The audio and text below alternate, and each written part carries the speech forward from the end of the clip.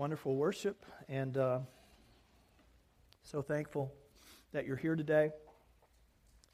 One thing I forgot to mention about the Immeasurably More focus that we've got coming up is that next week I'm going to actually introduce it to you. We don't kick it off until the 27th, Team Day. That's when we'll officially begin it. But next week in the worship time, we're going to talk about it quite a bit, what's coming and what it might look like. And so I hope that you'll be here and just soak it in and join us on this journey that we're going to start next week. So I want you to turn your Bibles to Matthew chapter 9. We're going to look in verses 35 through 38. And kind of as a way of ramping up to all that we're going to be doing over the next few weeks, I wanted to give us, by way of reminder, kind of a vision of what the church is to be. You know, sometimes we can drift a little bit. We can kind of forget what we're about. And the primary metaphor, the primary image of what the church is captured in the phrase, the body of Christ. The body of Christ. And you've heard that before, I'm sure. But what does that mean? And how does that relate to us as far as what we're to be individually as members of the body of Christ? And then what does that mean for us corporately as the corporate body of Christ? And essentially, Jesus came in bodily form, and he did certain things, and he acted certain ways, and he felt certain things. And so this ideal of you and me, us being the body of Christ, means that what Jesus did, we are to do. What he saw, we are to see. What he felt, we are to feel. Just as he went certain places with his feet, we are to go. We are to be the feet of Jesus in this world that we live. As he did certain things with his hands, we are to be the hands of Jesus in this world today. We're to have the mind of Christ as the body of Christ. We're to have the heart of Christ as the body of Christ. Very literally, as Jesus was, we are to be. And so it behooves us then to come to understand, who was he? What did he do in his physical body? Reminding us of who we're to be and then helping us to understand what we're to do. So in Matthew chapter 9, beginning in verse 35, the writer of this gospel, and as you know, the gospels are historical narratives of Jesus' ministry, the things that he actually did while he was here on this earth. Primarily in his 3-year ministry, this is the historical record. And that tax collector, Matthew, records aspects of Jesus' life, the things that he did. And so in the middle of this narrative, every once in a while, the gospel writers will kind of hit the pause button. And what they'll do is they'll give a summary of some things that Jesus did. And they'll give us a picture, a big picture, kind of the big picture of what he was about. And this is one of those instances.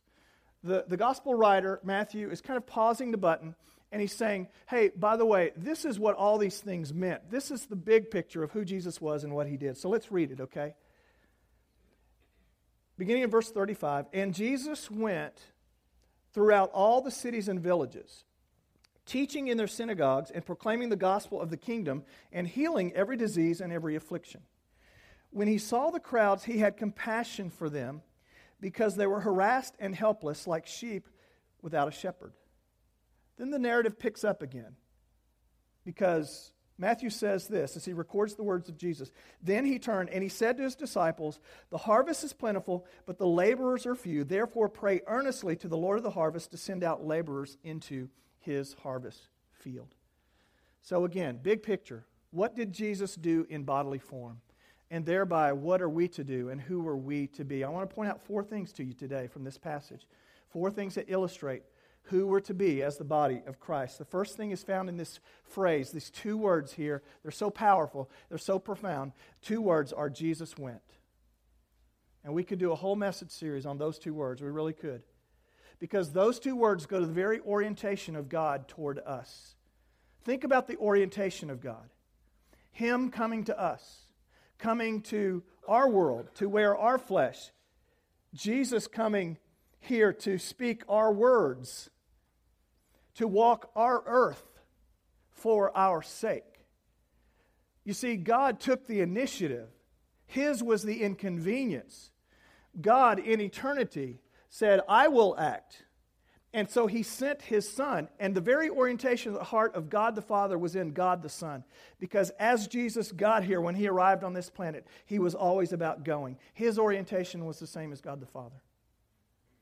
Coming to those who needed him most. Not waiting for them to come to him, but instead going to them. Someone said that the Great Commission in today's world has changed from go and tell, as Jesus described in Matthew 28. It's changed from go and tell to come and hear. And if we're not careful, we can miss the heart of God in the midst of us being the church by losing the idea that primarily ministry is to take place outside the walls of this building. That your primary ministries are out there. We come here to be trained, to proclaim, to praise, to be equipped, but we are essentially to be going to a world that needs Jesus. And we should never forget the orientation that you and I are to have corporately as the Brook Church, but also individually. Now, this means some very powerful things. It has to do with the idea that we are to go to those that are in need. And so, look in Matthew 11:19, this passage here. Jesus was describing to the disciples his reputation. You see, he had been labeled something by the religious leaders of the day. And he was talking about how he was labeled. And he said, listen, I've become known as a friend of tax collectors and sinners. And so the religious leaders, I think that was a put down to Jesus, right? It was a derogatory phrase toward Jesus. He's become a friend of tax collectors and sinners. Well, I think Jesus wore it as a badge of honor. I think he was proud of that label. I don't think he considered that a put down at all. Why? Because he was achieving the very mission that God had set for him, and that is he was to go to those who needed him most. That was his orientation. George Hunter wrote a book several years ago, and I read the book, and he's got such a great quote. You ever read a quote and you say, boy, I wish I would have said that? Well, this is one of those quotes that I wish I would have said, but I can't plagiarize today, so I've got to give him credit for it. This is what he said. He said, the church in America has become keepers of the aquarium rather than fishers of men.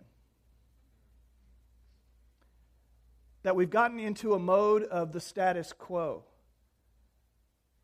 That we've gotten into the mode of maintenance and management of what we have rather than leveraging ourselves and spending ourselves for the sake of ministry and for the sake of the gospel. And we build little kingdoms rather than building the kingdom of God. To go again to those who need the Lord the most. This is primary. This is a priority. There's two ideals really here with this phrase, Jesus went. The first is proximity. The other is purpose. So that phrase gives us a hint of what we're to do as the body of Christ, and that is we are not to isolate ourselves from people who need the Lord. And I know that's a temptation, isn't it? Because they don't share the same values that we have. They don't speak the same way we speak. But inherently, those are the people who need the Lord, those who are outside of faith. And the tendency for you and me is to isolate and insulate ourselves from the realities of the world in such a way that we don't make a difference in that world. We've become a holy huddle, closing ourselves off, to use the hurricane phrase, hunkering down, protecting ourselves from that big, bad world out there. And Jesus says, no, I want you to engage that world, not flee from it. Now, certainly you and I are to have strong Christian relationships. We're not talking about relationships with those outside of faith that are at the expense of the ones that we have with brothers and sisters in Christ. We need our brothers and sisters in Christ. It is a source of strength. We come together for encouragement. We need the family. We need Christian relationships, but those Christian relationships should never be at the expense of building relationships with those outside of faith, and I need to be reminded of that. I don't know about you. Because I'm in ministry, and that's my world. And if I'm not careful, I'll close myself off to the realities of the world around me and the people who exist in my world. So proximity is really important. Are we building relationships with those outside of faith? And then secondly, purpose. Purpose. And here's the purpose. It's really twofold. It's described here in verse 35.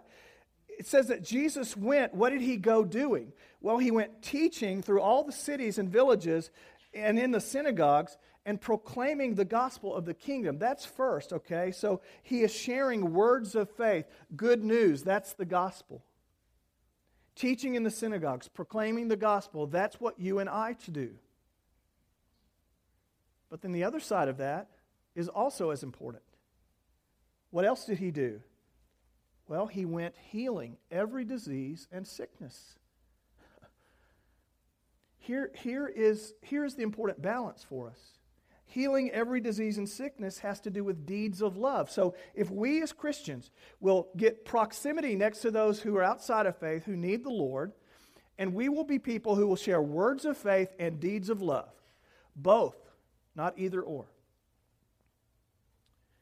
One is the message of the gospel. The other is the ministry of the gospel. The content of the gospel is found in the message, the words of the gospel. We're to share faith. And so this is instructive to us. The world needs more than just nice neighbors from the standpoint of Christians. The world needs the gospel of Jesus. And we can get into a mindset, well, we ought to just be kind of nice little land-loving neighbors. That's good, that's important, but not at the expense of sharing words of faith, the gospel, the message of the gospel. And the opposite is also true. We should never share the words of faith, the message of the gospel, without the ministry that accompanies that gospel. We should be people who meet real needs of real people in the world. And will people have needs that are relational or financial or whatever they might be, the church, as Jesus did in his body, the church is to be the body of Christ that goes about meeting those real needs for the sake of the gospel. The deeds of love are what brings credibility to the words of faith. And sometimes churches go to either one of those extremes. Sometimes they're really good at preaching, but not caring. And sometimes they're really good at caring without sharing the content of the gospel of Jesus.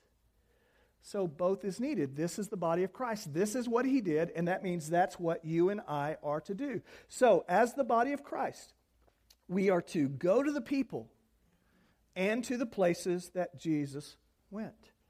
Go to the hurting, accept the sinner, build relationships, authentic relationships with those outside of faith. That's how we actualize the body of Christ in today's world. How many of you have ever heard of the Flora-Bama Bar? Raise your hand if you've ever heard of it. Come on, you could admit it. Okay. It's all right. Some of you say, yeah, I've been there. Yeah, so when Brandon and I, my 16-year-old, when we went on our father-son camp this summer, I got to meet a guy, he was in our group, who was the pastor of a church that actually holds a worship service there in the Flora-Bama Bar. It's a huge bar. It's got a big reputation, from what I understand. It's on the state line between Florida and Alabama, Flora-Bama. And hundreds of people visit there. Well, they have a worship service there on Sunday mornings.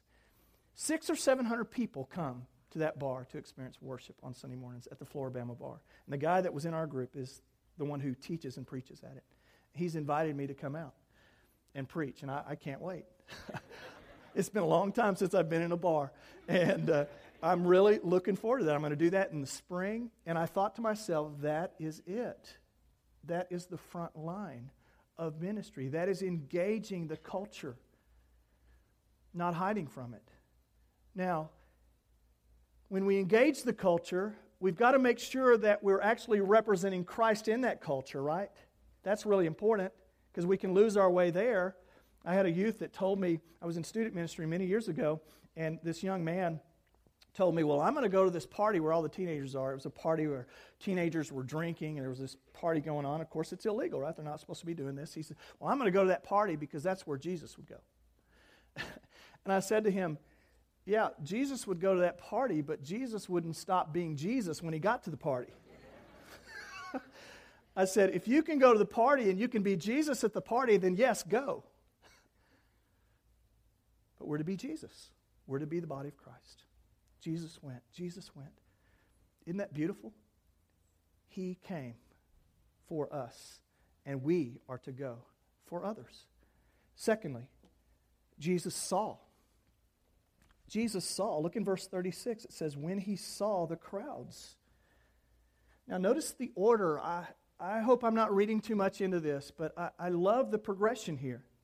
Because the first thing Jesus went was an act, was a choice. It was a behavior of his will, a volitional choice.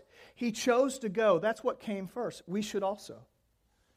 As we go, we have then the capacity to see.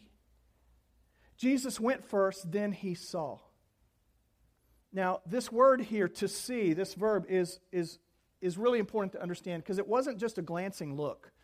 It's the Greek word horao, and it means a mental seeing, a pondering, to consider. It could be used to stare at. The ideal here is that Jesus built a mental vision of the object that he was looking at. Not just physical sight, but mental sight and emotional sight. Jesus saw, he noticed, he pondered. I imagine he saw them in such a way that he said, I wonder what it must be like to be them. Seeing what their lives were like, seeing into their lives.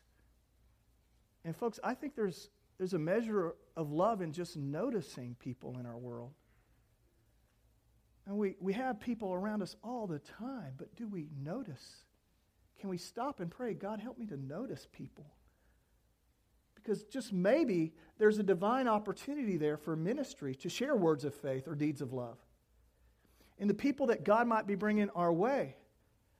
And so it's this idea of being so busy. Here's what Jesus saw. He saw people as people. And we see people as objects that exist in our universe of which we're the center of. And they're objects. They're not people.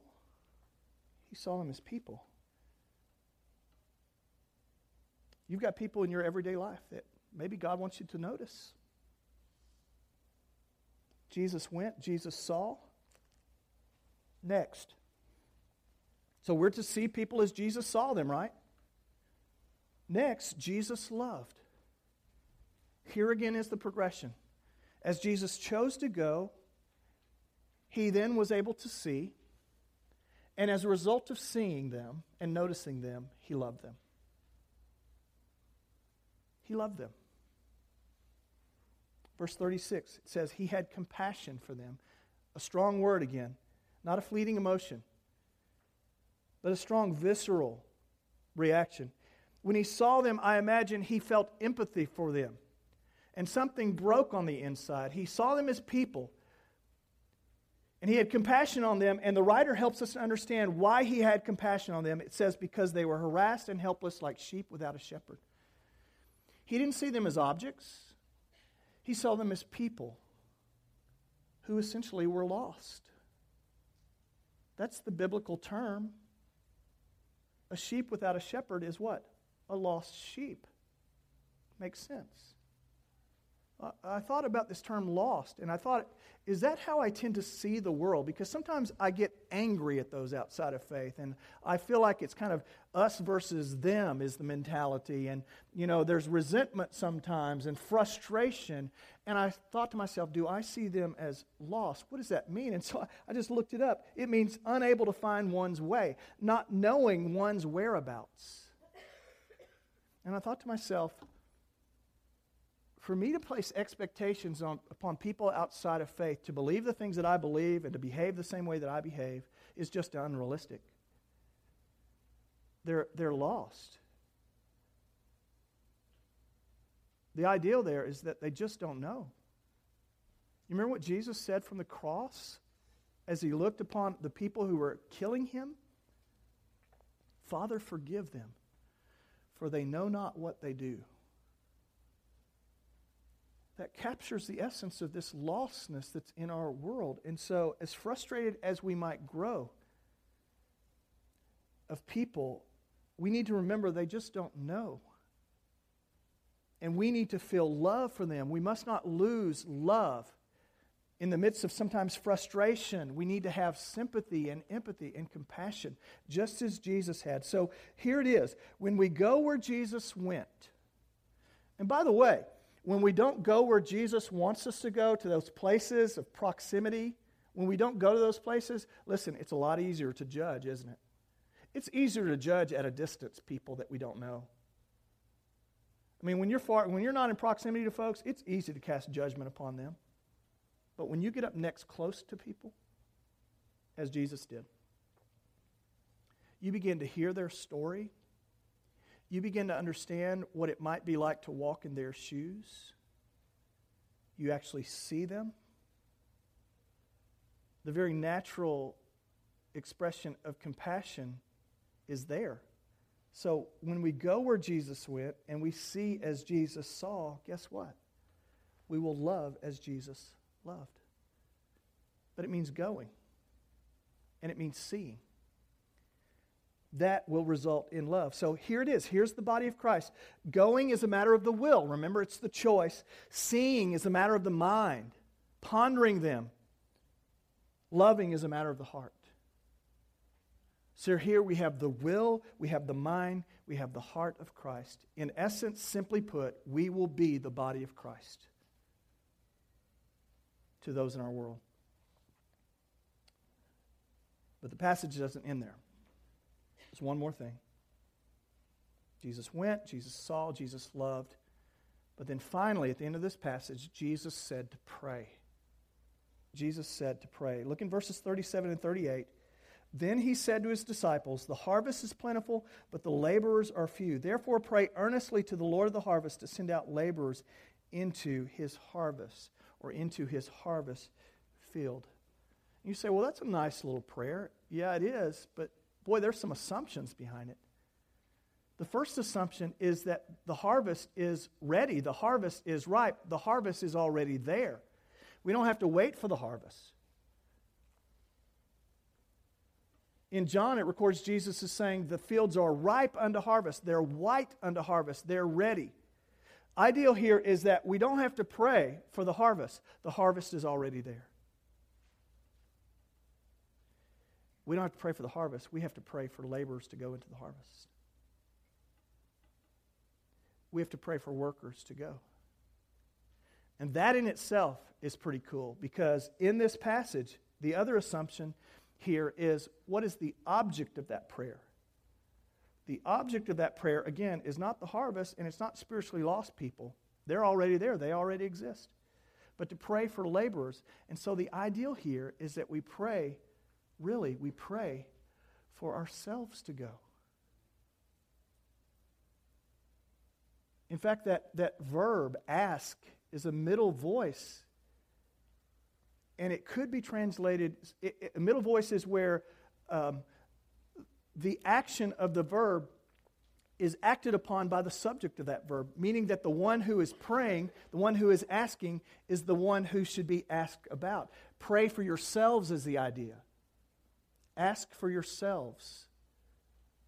And so we get on our knees and we pray for Joe. Joe, I just pray for Joe, my neighbor. I hear him yelling at his wife, and I never do that. And I hear him cussing, and I just pray for Joe. That's fine. That's dandy. Nothing wrong with that. It's okay to pray for Joe. But the primary object of your prayer is that someone would go to Joe. And guess what? When you start praying, God, send someone to Joe.